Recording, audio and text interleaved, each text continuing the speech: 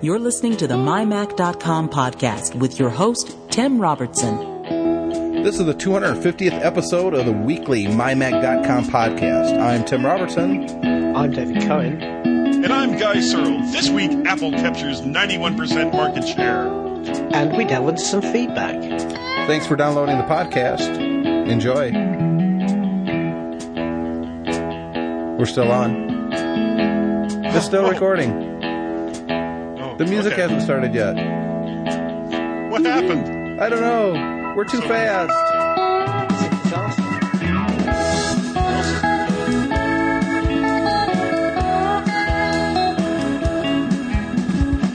And I am Tim Robertson, and this is the 250th episode of our weekly podcast. That's a lot of podcasting, Guy Searle. Yes, it is. And I'm looking forward to 250 more unless you kick me out. Oh, I might kick myself out before 250 more.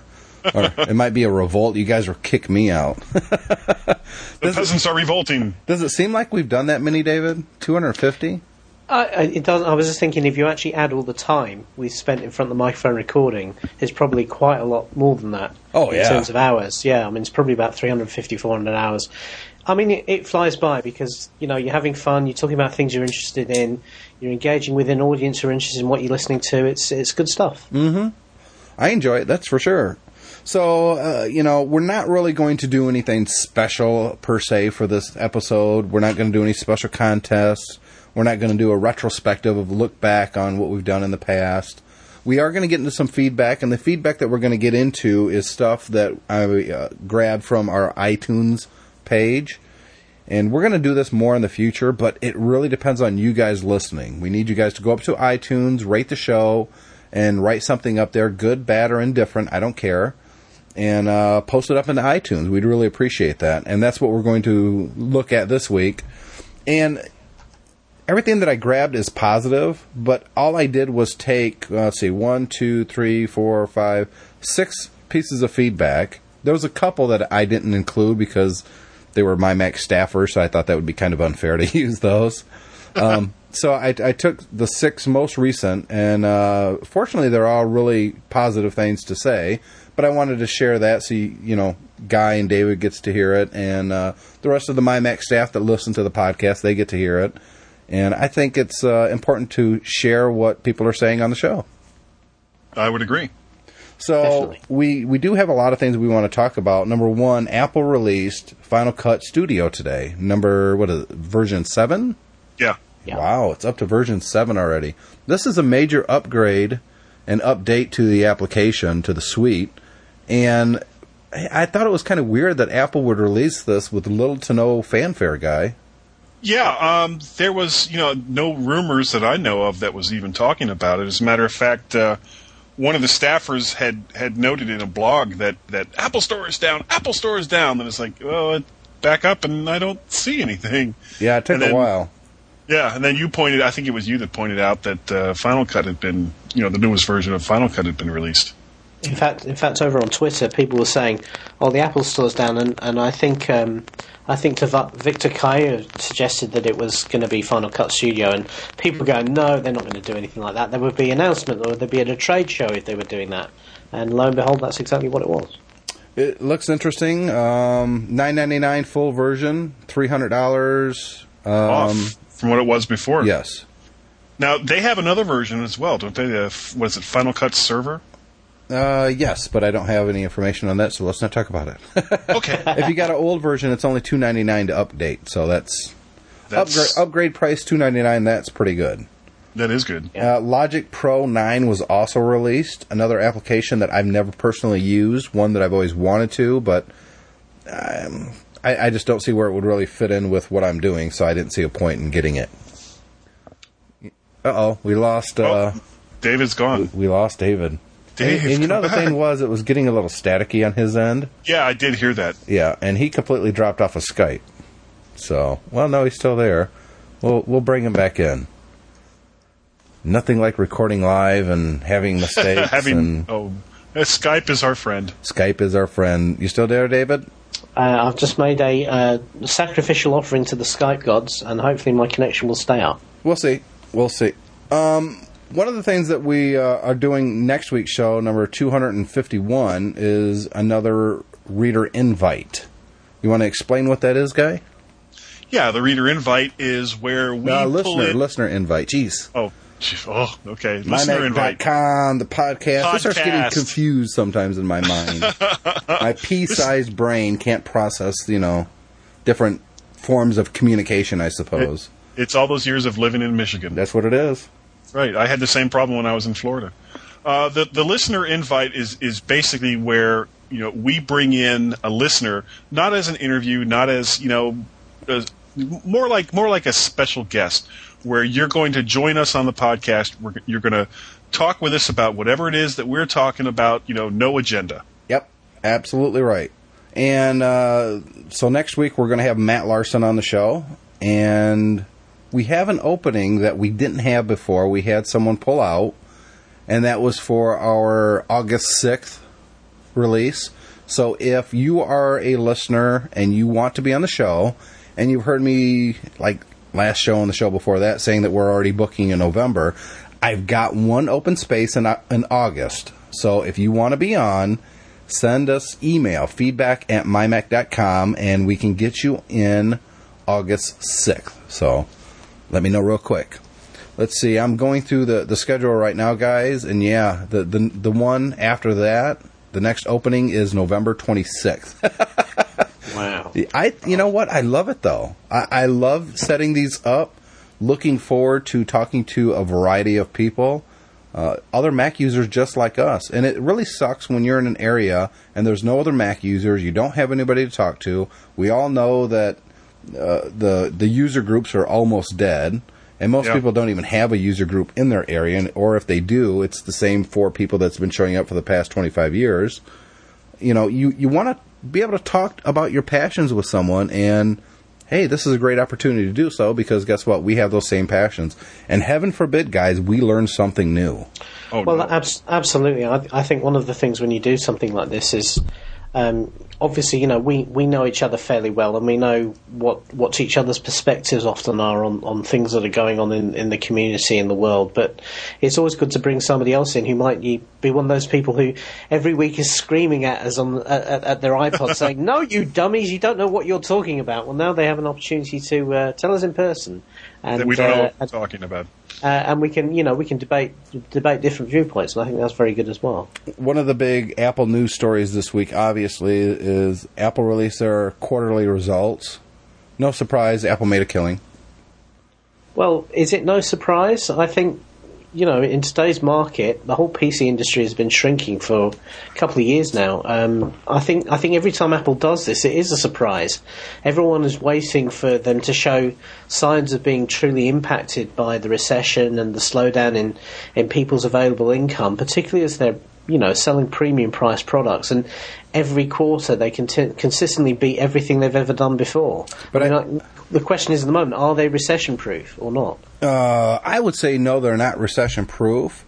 I would say that it's a combination of things. Number one, they have a very hot product in the iPhone, iPod Touch, and the market is really growing for handheld computer games and applications.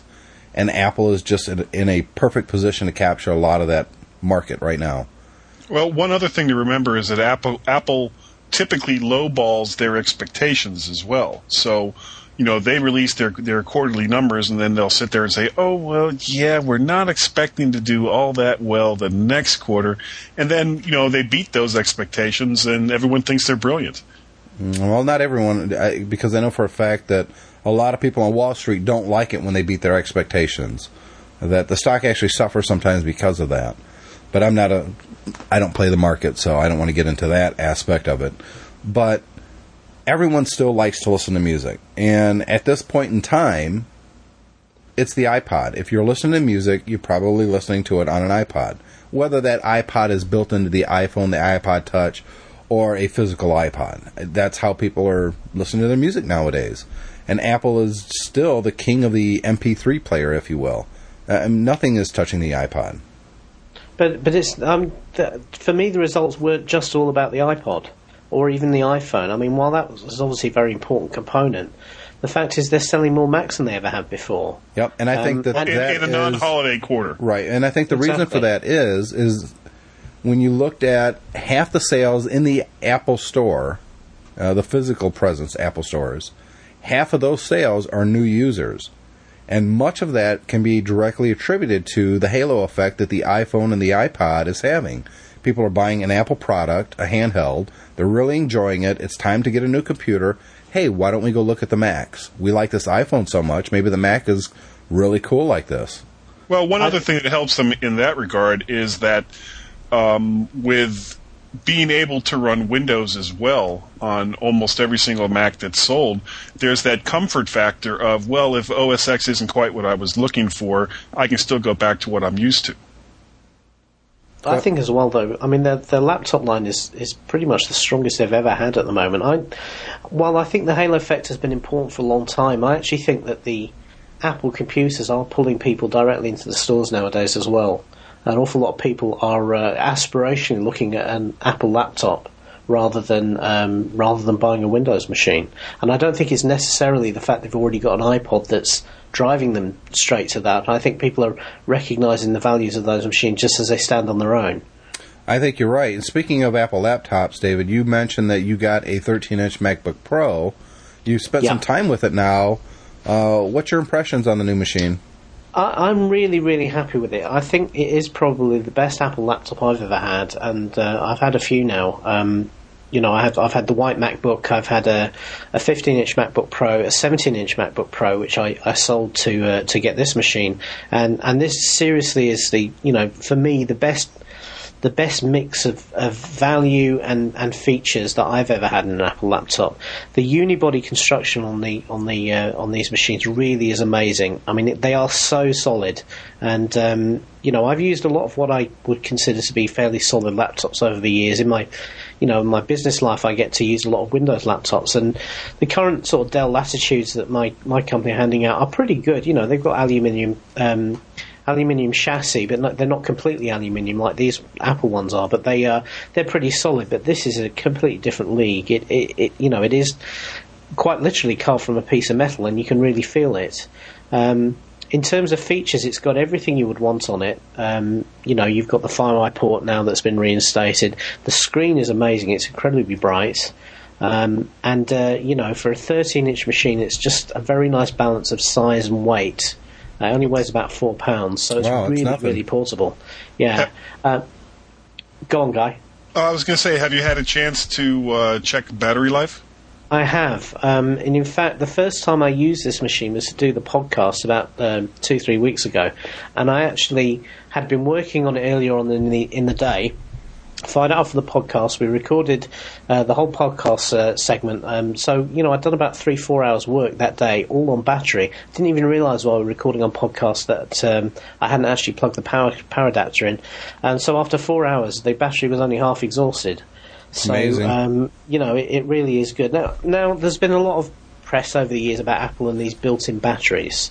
My attitude to this is that if you can get this sort of epic battery life, I've never had a computer of any make that's lasted this long on a battery.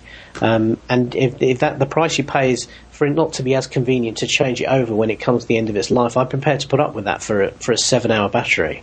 And when it comes to changing over, I've had the bottom of this machine off to change the RAM, and it's not really very hard. If you've ever put batteries in a child's toy, it's about as hard as doing that. You have to undo some screws and just take the bottom off the computer, and then everything, including the battery compartment, is completely accessible. So it's not like you're paying a lot of compromise for the battery life and for the unibody design. I don't know. I've seen some instructions for some Christmas toys that I've had to put together. I think doing a computer is easier, to be honest. Well, absolutely. I mean, but the thing is, when we were growing up, just to diverge for a minute, to change the batteries in a toy, you just opened a door and put the batteries in. Now you seem to need a screwdriver every time you need to do that. Yep. And it is kind of weird, but yeah, it's not difficult, and I'm not remotely worried about the fact that when this battery does expire and needs to be changed, I'm going to be able to do that without a problem at all. One thing I think is also worth mentioning is we have the SD card slot in these machines now, and you can actually boot it off that. So I built a 4 gig a 4 gig SD card with a cut down install of OS 10 on there, and I can actually boot the machine off that, which is a kind of a nice emergency thing to have if I have a disk problem, is to be able to carry that around with me. Do you put any other third-party software installs on there, like Disk Warrior or Disk? Yeah, I've got a copy of Drive Genius on there. Yep, that's so, really good. And if you ever want to defrag your hard drive, it'd be a lot easier to boot up from that than a physical CD. And plus, with the physical CD, if you boot up from it, at least with that application, it makes you put in the serial number each time. Whereas if you install it on an SD card, you don't have to remember what the darn 15-digit serial number is. Exactly. So what's the speed difference between the SD card slot and the regular hard drive?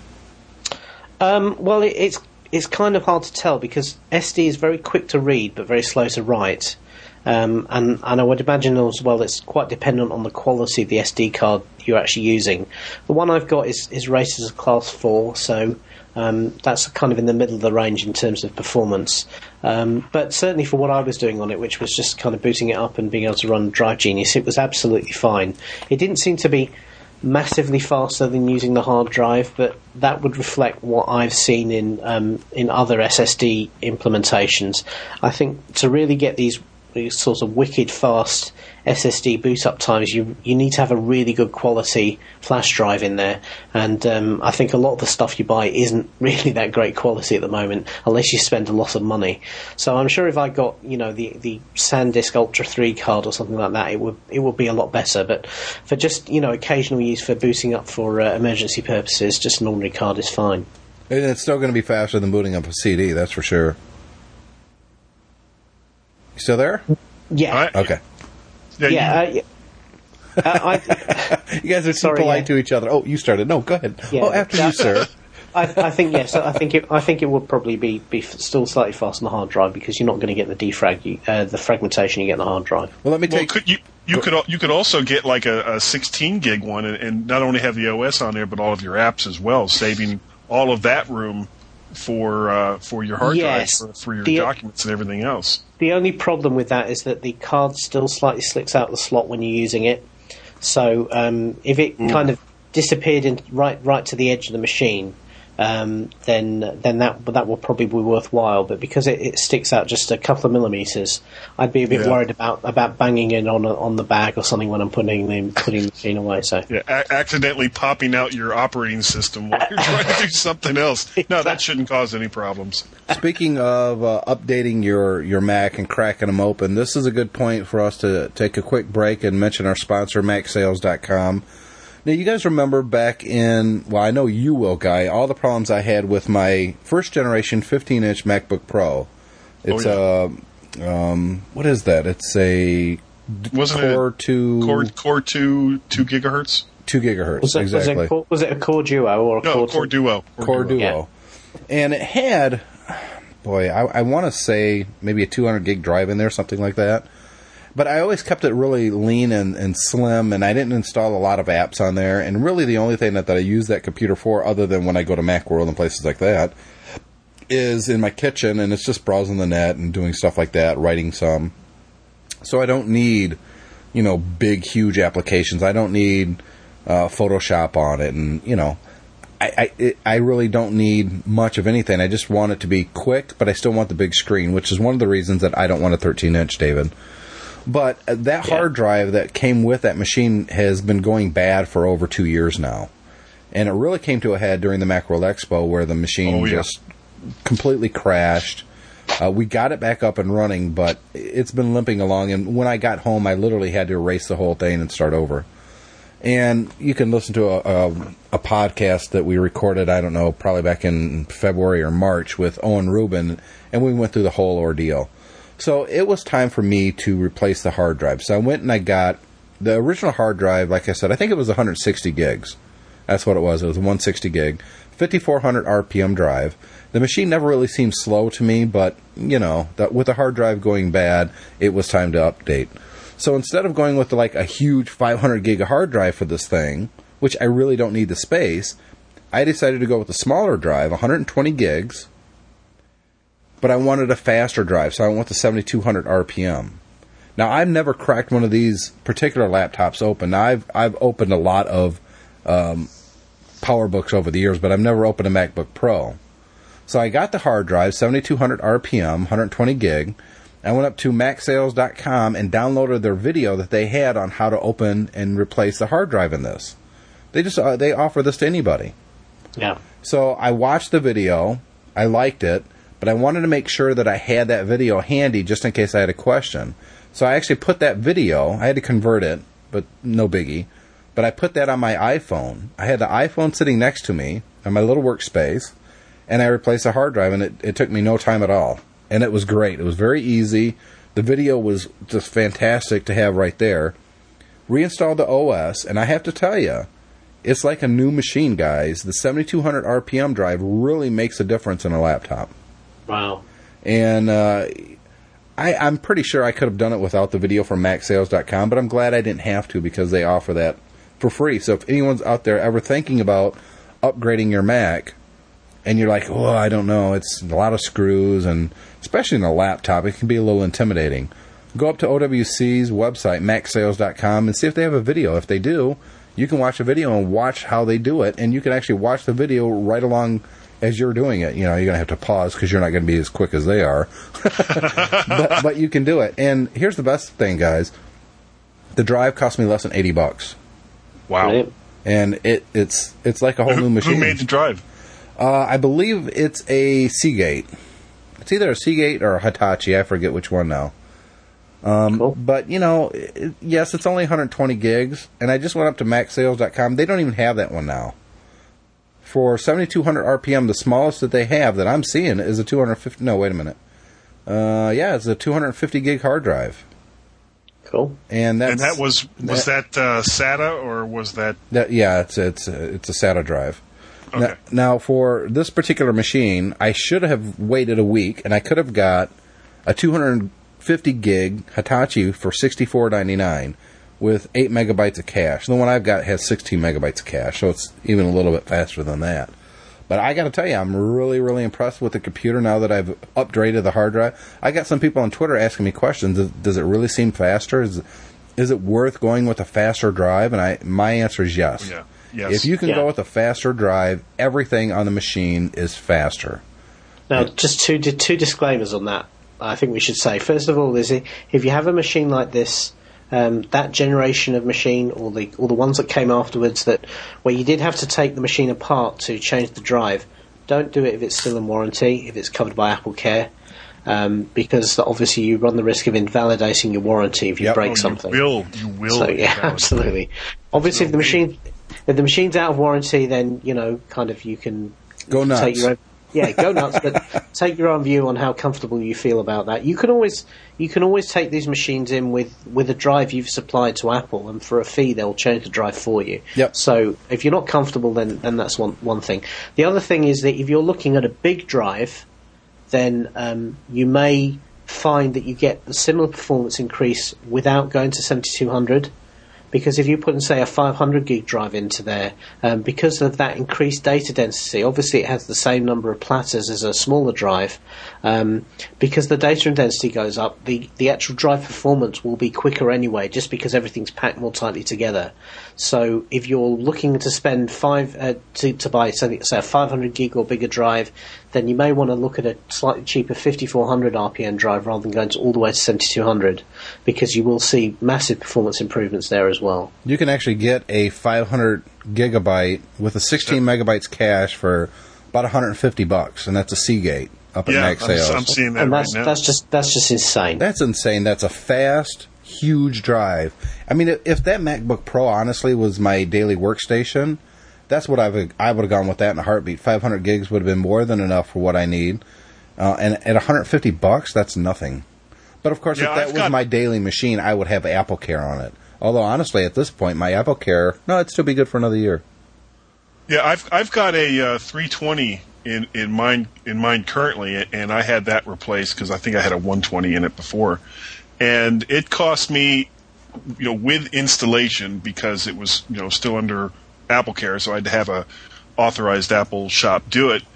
It was like $350 to $400 to put in a 320, And now I'm looking at this one from Seagate for less than $150 for 500 gigs, 7,200 RPMs. You know what you're doing? This is a brand new machine. It's got a 160 gig drive in it. It's got 120 gig free, and yet you've got me jonesing for a bigger drive. It's funny how that works, isn't it?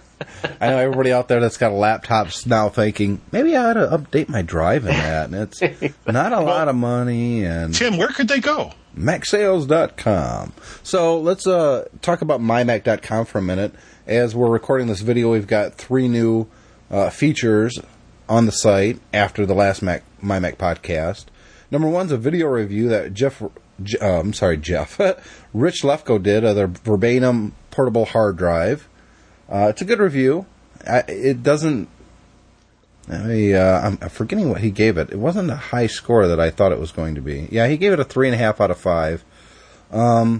It's Rich is really starting to get into these video reviews, and I think it adds a whole new dimension to a review. It's not just a static read the text. You can actually see him interacting with whatever the object happens to be that he's reviewing, and I really like that. We've got a new reviewer. His name's Mike Breed.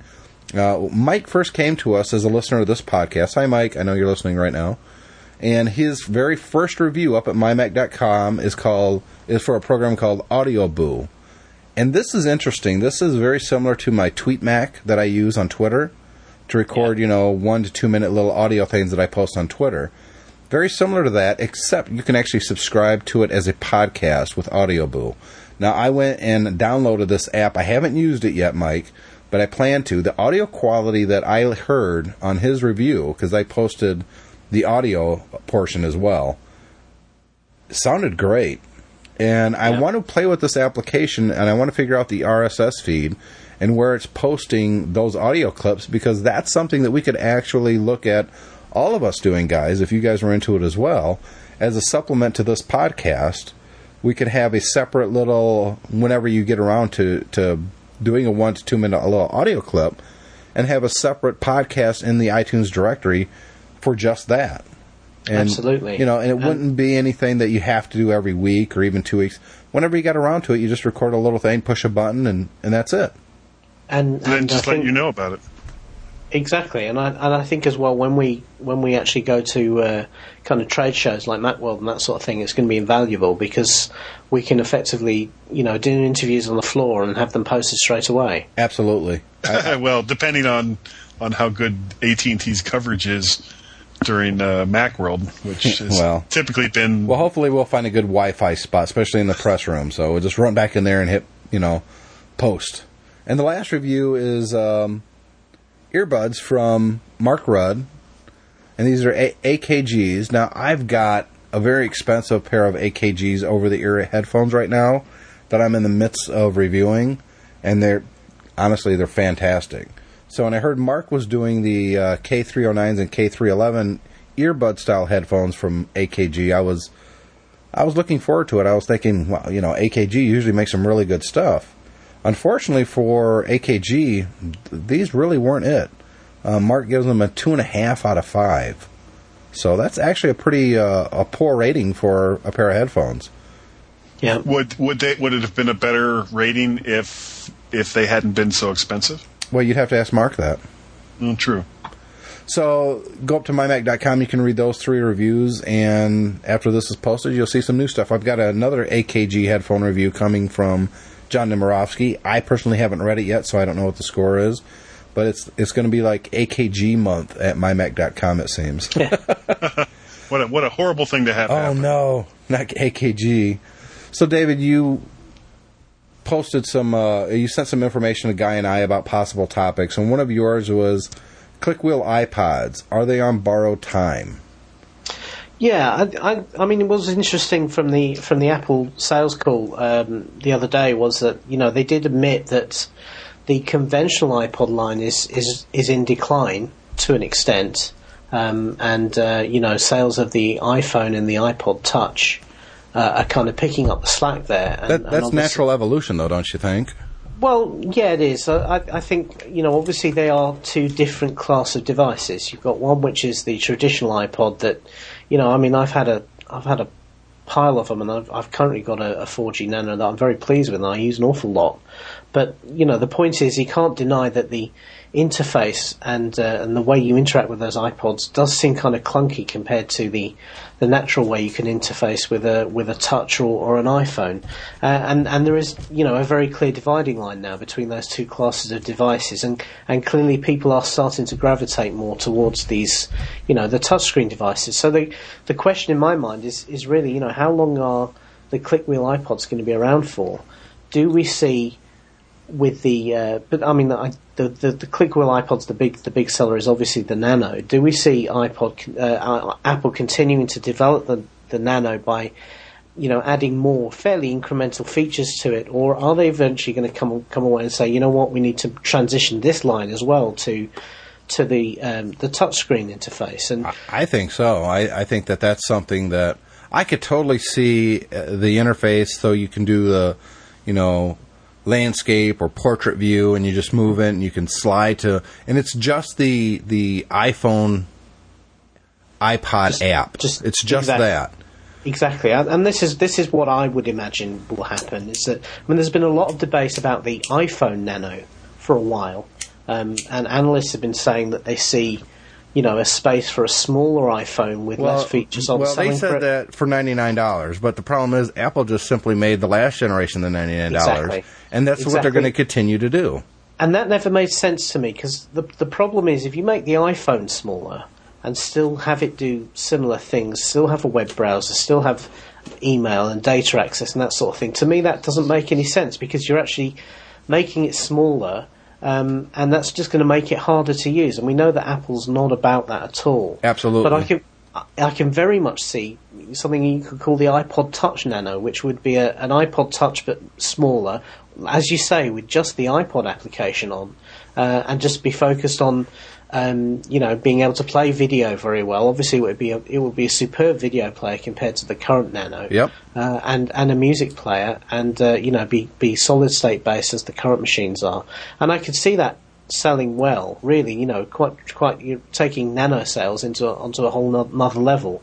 What I don't see is some of the stuff being touted around the moment when they're talking about putting a camera in the current Nano case, and no, that doesn't make a lot of sense. Like, that doesn't seem to make any sense to me. So I totally agree. But at which point do they not put a lot of stuff into an iPod Nano Touch to cannibalize sales of the iPod Touch? Well, or is the iPod Touch now that's the top of the line, and then the one below that is the iPod Nano Touch? Well, here's the interesting thing about the iPod Touch. I hear a lot of people, and I know a lot of people who are very happy with the iPod Touch and say, I don't want, and I would never want an iPhone, don't want to be tied into a contract, and I don't want to use that sort of device for voice. But what I do want to do is use that sort of a device for email, for web browsing, and for that sort of thing. And so they're very happy with a Wi-Fi Touch. So I think the Touch will always have that niche in, it's being not just an iPod, but something more, and to be there for the people who don't want to get into the whole cell phone contract and paying hundreds of dollars over the life of the device to use it. So I see I don't actually see the Touch being cannibalised too much by people who would want a more functional music and video player, but don't necessarily want to get into something that can browse the web. So I think they could quite easily do a Touch Nano that didn't have Wi-Fi in it and effectively was a standalone player, but just using that software interface, and probably would be able to run applications as well. I think there's definitely a market for it. I think Apple, if anybody's going to cannibalize, and we said this 2 years ago, Guy Searle, that if anybody is going to cannibalize the iPod sales, it's going to be Apple. Yeah, I have to disagree on a couple of points here. I think that as far as click-wheel iPods go, that they're not going anywhere for a while. I think that the hard drive iPod is probably on its last legs and may or may not see a revision. I also think that the Shuffle is going to go away. But I think that the iPod Nano is really, as far as usability, as far as portability, is the best of the iPod line. I could see them taking that up to 32 gigs, and it's basically not adding iPod Touch features, keeping the click wheel, just keeping that around, and that would probably be the last iPod standing. Maybe. I guess we'll find out soon. Yeah, I'm just intrigued. You said about the shuffle. Why do you see the shuffle going away? I don't see that at all myself. Just without it having a screen, I think that it's a niche. It's what's the word? Niche It's product. Niche. But it's a big niche, though. It's huge. I was going to say it is a niche product, but the thing is, you know what? It's an add-on product. Yep, it absolutely is. It's cheap to the point that anybody who has iPod says, well, you know what? I'll get a shuffle for, when I'm in the garden or I'm in the gym and that sort of thing. I have one, and that's exactly how I use it. And I tell you, for anybody who's not used the current generation of shuffle, which has no controls on it at all, they're all on the remote cable. Yeah. It is an incredibly intuitive device to use, and it works really, really well. Let me tell you something else, Guy. And you've seen this video up on my MySpace page, or Facebook page, facebook.com/mymac. Anybody wants to be friends, that's where I'm at. This is the big present that we gave my daughter this year for her 6th birthday. Now, we gave her the last generation iPod Shuffle. Her favorite color is green, so we got her a green one. And she was ecstatic. Now, at 6 years old, Guy, she loves listening to music, and I'm sure David's son is the same. But we don't want to give them, a full-size iPod or an iPod Touch or anything like that. A simple little device that she can play her music on. More importantly, I get to decide what music is on there. And with the iPod Shuffles, you can actually limit how loud the headphones can go. Very important as a parent to limit. I don't want because I know my daughter, Brooke, will be blasting her ears off with this thing if I let her. But I limit it so it can't go too loud. I think the iPod Shuffle is a worthy device that I don't think Apple's going to get rid of anytime soon. So let's move on. We got to get into the feedback and wrap up the show. So I sent that to you, David. So I guess, Guy, you're not going to read them because I didn't send you one. Wah, wah. Wah, wah, but you can respond to them. They're all negative, right? Oh, yeah. So let's start with the oldest, David.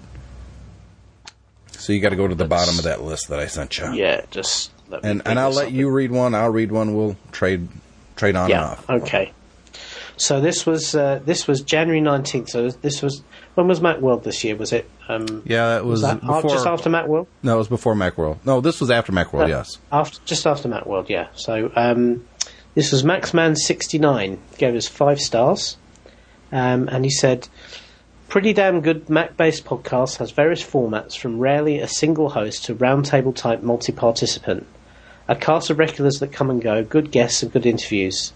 Search their archive for Gil Amelio. You'll get a whole new understanding of Apple in the 90s and a peek behind the facade of Steveliness." I love that word. I know, that's great. And I think, just to break out from the comment for a minute, I mean, that was probably one of my favourite episodes because that was such a coup.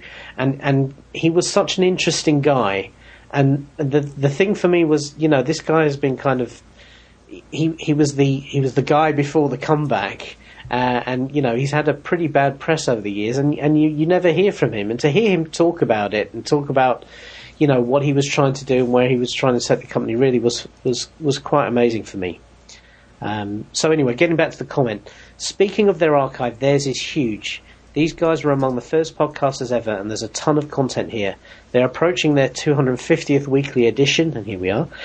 I'm a subscriber to most of the Mac-centric podcasts, and this is the only one that almost never fails to be entertaining and informative. Thanks, Tim, keeping up the great work. P.S. Buried deep in the archives is audio proof that Tim, the host, pretty much invented podcasting years before the iPod. It's true! And Tim, now we know the basis of your massive fortune. I did invent podcasting before it was... That was that was so long ago that I came up with this idea that it's amazing that I'll never get credit for it. Well, you know what? Actually, you will, Tim, because that now forms a citation, so I'm going to update your Wikipedia entry. You know, I don't have a Wikipedia entry. You do now. I do now. There you go. I can't do it myself, so one of you guys will have to go up and make a Wikipedia for me. Anybody listening, go make a wiki on me. I invented podcasting before. Just wait for the Adam Curry lawsuit to descend on you. Yeah. Go ahead and read the next one, too, because I'm actually in a text chat with somebody real quick here. Okay. So the next one is from C. Hines. This was posted a couple of days after Maxman69. Worthwhile listening for any Apple enthusiasts, he says. I've recently been culling through my list of podcast subscriptions because I simply don't have time to listen to everything I'd like to. Boy, I know what that's about. Yep. I'm normally about 12, 15 hours behind on my listening. Oh, I am way behind because I'm not driving the kids to school right now because it's summer vacation, and that's when I listen to my podcasts. They laugh at me at work because basically whenever I have a spare minute, I've got my headphones plugged in, so I'm catching up. My Mac Magazine, Mr. Hines says, my Mac Magazine podcast is still on my list of keepers. I learn more about what's happening with Apple products, software and hardware from this show than any other Apple Mac related podcast. Even when there is no big news, they almost always have either an interesting interview or topic to discuss. I also like the fact that many of their interviewees stay on for most of the podcast, more like a panel guest than in an interview. It really allows me to get to know the people who are making the products that support my preferred platform. And we're going to go back to interviewing with companies as well. That's not going out the windows because we're doing the listener invite. We're still going to do some of that stuff. Yeah, but I think it was interesting what he said there, and thank you very much to both those guys for the comment. I mean, we don't really see ourselves as a news show. We often talk about the news, but only to kind of springboard into, you know, our reactions and thoughts to it. But we don't see ourselves as a news site because we're just not. You know, we're not current enough. We're only doing it once a week. We record towards the end of the week when obviously that's towards the end of the weekly news cycle, and we don't really see ourselves as trying to get the big coups. But what we want to do is kind of talk about how things impact the community. Yep. Next one is called Great Stuff from Holy Cow 13. That's a great screen name, by the way. Absolutely. Some might think 4 guys talking Mac stuff might be boring. It's only 3 now. At the time that that Holy Cow wrote this was February. Sam was on the show. Sam Levin was on the show quite a bit. Well, I still have Sam occasionally as well, but he's not really doing the show with us as much anymore. No way. Tim, Guy, David, and Sam keep their listeners informed and entertained. I recently got behind. You hear that a lot, don't you? Yeah. On the recent episodes, but on a road trip from Tulsa to St. Louis, I caught up. Now I wish I had listened when it was live. I missed out on a couple great giveaways. Spec covers for the new MacBook Pro. Here's a scoop on Tim. Several months ago, I decided to email him about a possible purchase of a new Mac I was considering. Never thought I would hear back from him. Bang, bang, bang. He replied in less than an hour. It was great advice and helped me decide to wait on making the purchase. I enjoy the banter these guys have. Kind of like old school chums catching up. Having perspective from the UK is awesome. Love the accent, by the way. I think that's to you, David. Just a guess. Yeah. Their featured apps and hardware picks each week makes me want to find something to enhance my Mac or iPhone use. When I heard about the Big Word app, I checked it out and bought it. My brother-in-law saw a T-shirt, brought it too. Great, simple idea. Good work, Tim, coming up with the idea. It's Big Words. It's an app that we'll talk about that some other time. There might be some big news coming out on that soon. So, anyways, I really enjoyed the recent segment on Twitter and the guy who was there at the beginning. I never got into programming, but remember my first Apple IIc and how it got me through grad school. My Mac Magazine podcast is great value. Keep up the good work, guys. And thank you very much, Holy Cow. Next one is from Yubu Korbu. That's a name. And it says, these guys clearly love Macs, but they tell the truth, both good and bad.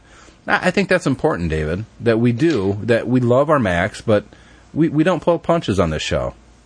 Well, you know, we're not really about, I mean, the some kind of people we are, we're not really about, telling things that satisfy a PR company or saying things because, you know, we think that's what people want to hear. We really, I think the way we write, and the way we present the site, and the way we'd like to do this is to try and keep it as real as we can. And if people don't agree with us, then that's fine. Everyone's got a different viewpoint, but people, you can spend an awful lot of money buying stuff. Every time you go down to an Apple store or buying stuff from online from Mac Sales or somewhere else, you can spend an awful lot of money, and it's very disappointing if you spend money on things because you've read good reviews and then you find that actually the reviewer had only used it for 5 minutes. So we just like to tell it like how it is. Second to the last one from Dr. the Love Doctor. Now, I said it the way it was spelled. Department of Redundancy Department. There you go. There are several great informative podcasts out there for Mac users, but what I love about this one is that the group really likes interacting with their audience. Now, this was from June 30th. You're encouraged to participate, and it makes it feel like a real community. And that's more or less referring to our new listener invite. And like I said, we've got one coming up next week, Matt Larson, and I'm looking forward to that chat. If you want to participate in the podcast, feedback@mymac.com. We'll have you on. Have a good time. What's the last one, David? It's a long one. Yeah, these guys are the real OGs. I think he means old guys of the Mac community. This is the show that you want to listen to. His username is a string of binary numbers, so I'm not going to read those out. It probably means something, but I hasten to add it could be a lady. Probably isn't, but it could be. He or she says, mymac.com is a great website and has been around basically since the World Wide Web came about. That's true. The podcast is great and one of the best shows out there. The show's been going for years, I think about 5 or so. It's definitely one of the longest running shows to date, and still at the top of my list. The show is about everything Apple, and also more broadly, just technology in general, with an emphasis on the Apple side of things. If you like mymac.com, you will like the show as it is an extension of mymac. Tim is a great guy with a lot of time and experience in the technology world. Tim is the person who started mymac and continues to run the site to this day. Another great addition to the site that happened a while ago but has now made the show that much better is David. Last but not least is Guy, a great personality for the show. The trio make up an excellent team and bring a great show each week. If it's from Macworld or just educated opinions on various technologies, then you want to start listening to mymac. mymac is a well-established site and show that you know is going to be there every week and bring a great show each time. Not to mention a show that is not going to bring you an hour show with 3 15-minute commercials thrown in there too, like some podcast networks do. Yeah. You know what? It's funny. Let's not funny say he says go that. There. I'm not going to name any names, but I went to listen to a podcast that I haven't listened to for about 3 years, and this show was always long and it was always fairly commercial heavy. But I listened to it, and literally for the first 25 minutes, I actually counted, there was nothing. There was no content at all, except promotions and adverts. Why don't you want to name it? Because, I don't want to, well, okay, I will name it then. It was Your Mac Life. And, a show I always used to enjoy. But Sean King? Sean King, yeah. Yep. After 25, I understand the guy's got to make a buck, and I understand, that he's got to pimp his sponsors, but there was no content for the first 20 minutes of the show. Wow, that's horrible. And Sean is a good guy. He's actually a friend of mine. He's an occasional smoking buddy at the Macworld Expo with me. Yeah. And I've been on Your Mac Life a number of times.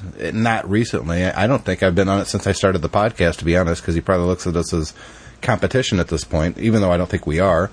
I think there's more than enough room in the Mac community for a number of podcasts, and I like listening to them myself. Yeah.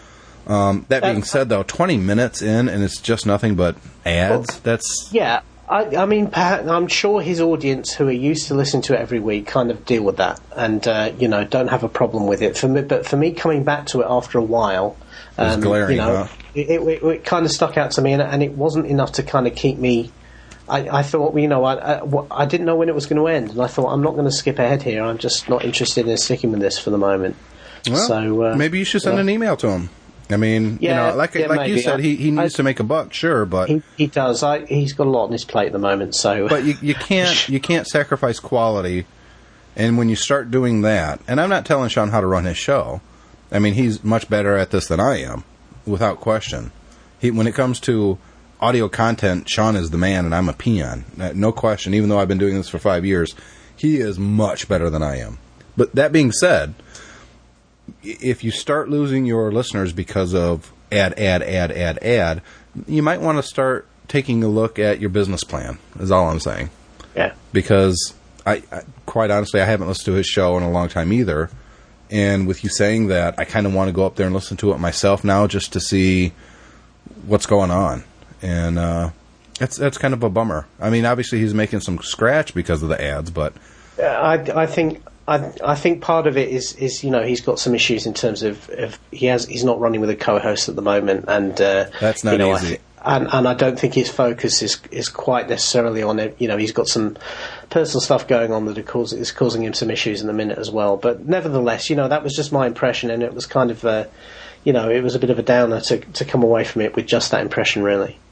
Well, we're going to end the show there on a downer. We do want to encourage everyone listening. Sorry.